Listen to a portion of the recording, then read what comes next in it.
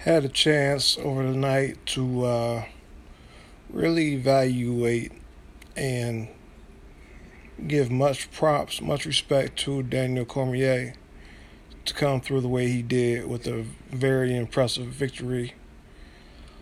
Um, Watching the style of his competitor, the champ, I gotta say, dude, the champ's style is not impressive. Just walking straight forward, no head movement. I don't know if he took Cormier too lightly or the heavyweight division for UFC is just garbage, but that was not uh, reflective of a champion.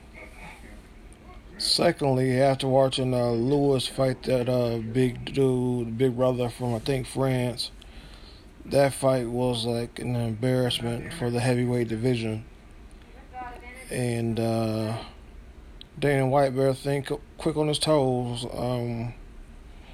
I thought Brock Lesnar was still under suspension, but we know how promoters and can change things real quick to benefit their sports. So we'll see how that works out.